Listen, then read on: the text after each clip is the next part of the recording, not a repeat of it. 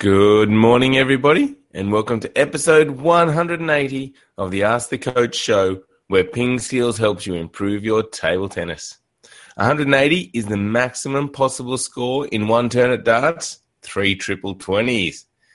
In the Final Destination movies, 180 is often portrayed as a cursed number, and a lot of franchise-specific deaths occur with something related to number 180. For example, Flight 180 and Mile Marker 180. Today, for Technique Tuesday, we're going to take a look at the push in detail. In the questions, we'll talk about the use of your shoulder for the forehand topspin, how much sleep you need before a tournament, and how much you should eat before you play a match. I'm Jeff Plum, and as always, Supercoach Alois Rosario is here with me to answer your questions. Welcome, Alois. Morning, Jeff. Sounds like a scary show. What was that about 180? No good? Numbers no good? Final Destination. You haven't seen this show? Nah, I might have, but wouldn't even remember. Okay, yes. Well, the idea is that these people cheat death somehow. So they're about to board Flight 180 and something happens and they have to get off and then the plane crashes. And somehow they cheated death, but then death chases them. So all throughout the movie, all the people that got off all die one by one until they're all dead. All right. Okay. Maybe we'll do a quick show then. Exactly. And it's a whole franchise. Like they got 5 movies of this Final Destination. And I think someone at work once told me about it. And then when we went away for a weekend somewhere, they had the video there, so I've watched one of the series. It was pretty scary stuff. Good. All right, Alice. Well, what happened on this day in history? Yeah, well, it was 1904, Jeffrey. 1904, and the first New York Underground was built. There you go. That's a long time ago, 111 years ago. That is. And the Underground, what a great system. Works well. Love it. Yeah. Where would we be without it? I mean, maybe there'd be more traffic gridlocks. Indeed. All right, Alois. Well, let's talk about yesterday's Ping Skillers question of the day, which was, are the top table tennis players paid enough? Yeah, so we had some replies on our Facebook page, and Alan just said, nope. There needs to be a little camera on the ball that combined with the view of the players and arena might gain the players more money and airtime. Good idea. Camera on the ball. So Sammy said no flipping way.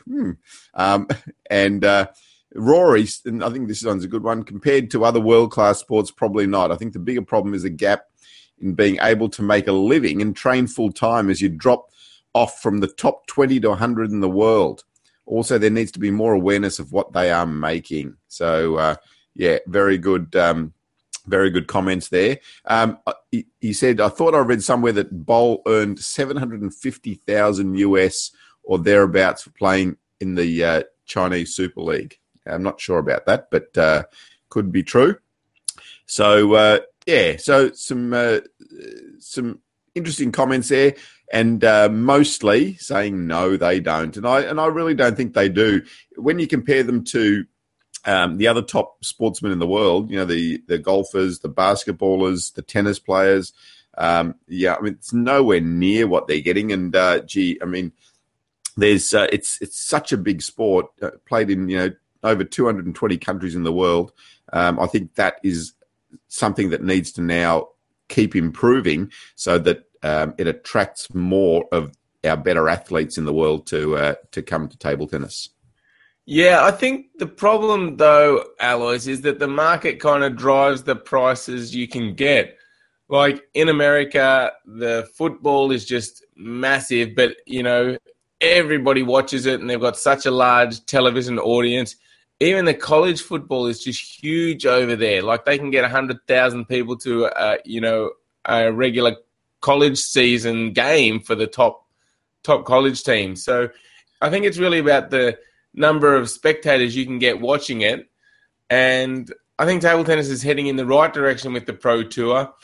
but it's still a long way behind those other sports in terms of fan base and the number of people watching. So I think we're heading in the right direction, and the prize money seems to be getting more for a lot of these tournaments and getting more sponsorship. So, maybe in years to come, they will close that gap.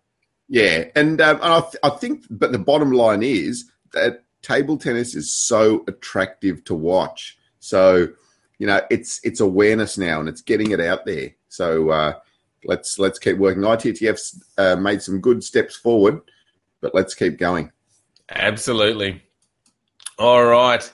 Now we're going to move on to the Ping Sealers question of the day, which is, how do you interact with us? Do you have a free Ping Skills account on pingseals.com? Are you a premium member? Do you watch us on YouTube, Facebook, or Twitter? Let us know. And the easiest way to let us know is to jump onto pingseals.com and leave a comment on the blog, or jump onto Facebook, facebook.com/pingskills. And let us know. We'd love to see how you interact with us. All right, Alois, it is Tuesday here in Australia. So we are talking about the push in detail for Technique Tuesday.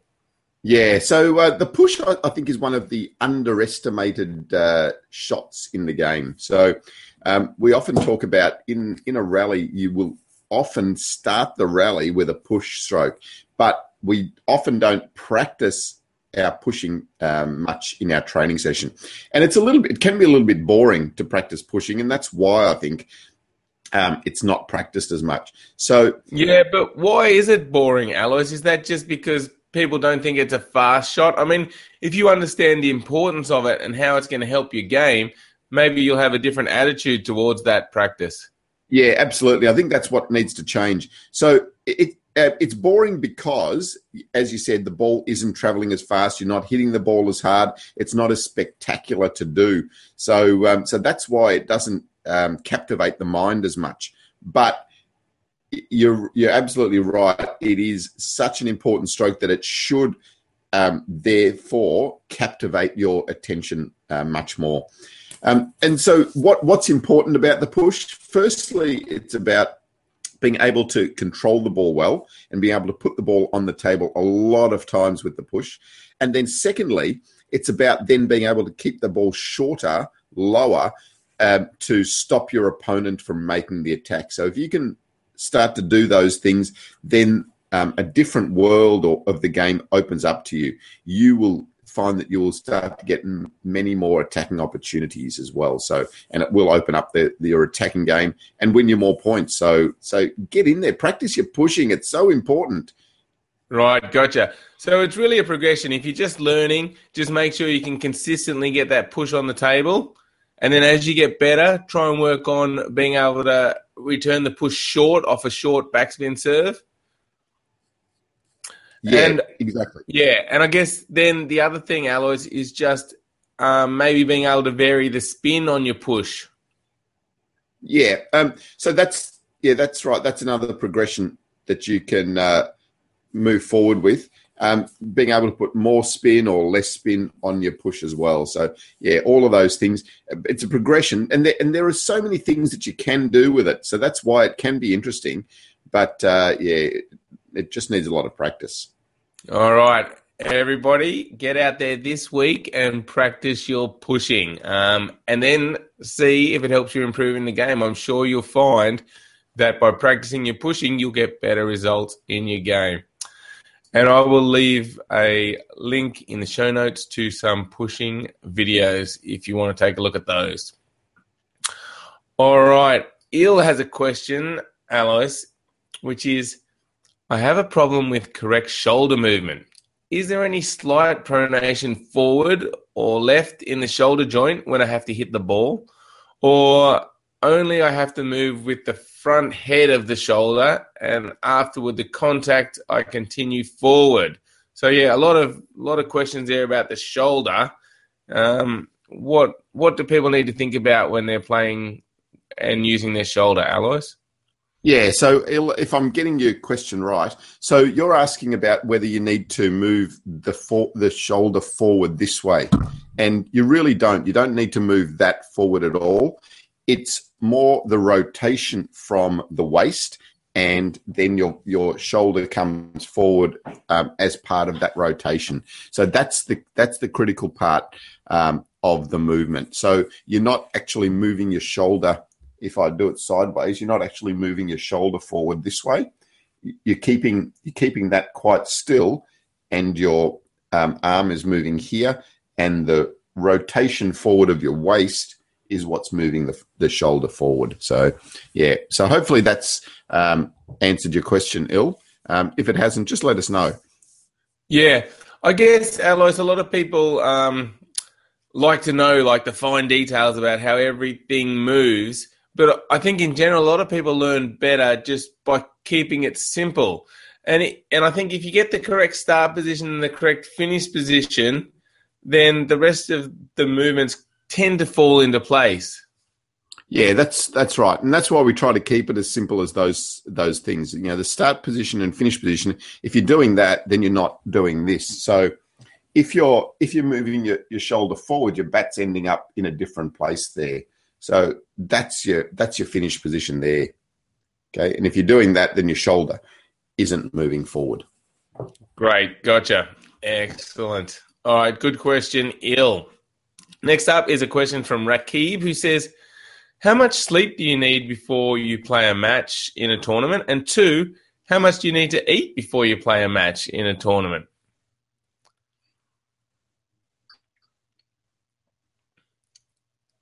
And we say, So, Rakib,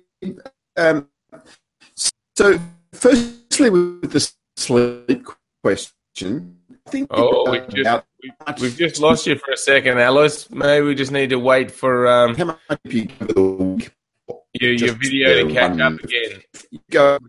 No, it's all gone again. We've been doing so well with Alois's internet connection. It has been a problem in the past, and unfortunately, it's cut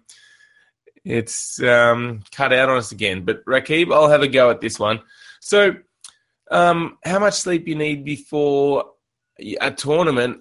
Ideally, you want to get, a good amount of sleep that you would normally get. So I like 8 hours of sleep as a minimum, really. So I would like to get 8 hours sleep, but often people get a little bit nervous before a tournament and find it hard to sleep and, get to bed a little bit later. So if it's just like one night's sleep before the tournament and you're a bit nervous, don't worry about it. That's going to be fine. But yeah, if you've had 3 or 4 nights in a row where you haven't been sleeping, then that's going to be a problem and you are going to feel a little bit lethargic and not quite as alert. So you definitely try and get a normal amount of sleep that you would on any regular night. That's important. And secondly, how much do you need to... I think... Oh, yeah, Alois? Yeah, I think that's right, Jeff. Yeah, it's more about that whole week beforehand, not just the one night. And usually that night before you don't get enough sleep, because you are a little bit nervy. So, yeah, that one night doesn't really that week before and make sure you get regular sleep, your 8 hours or whatever you normally get. Yep, excellent. That makes a lot of sense. And then in terms of what you eat before you play a match, on the day of the tournament, you never really know unless you're in a big tournament when you're going to play.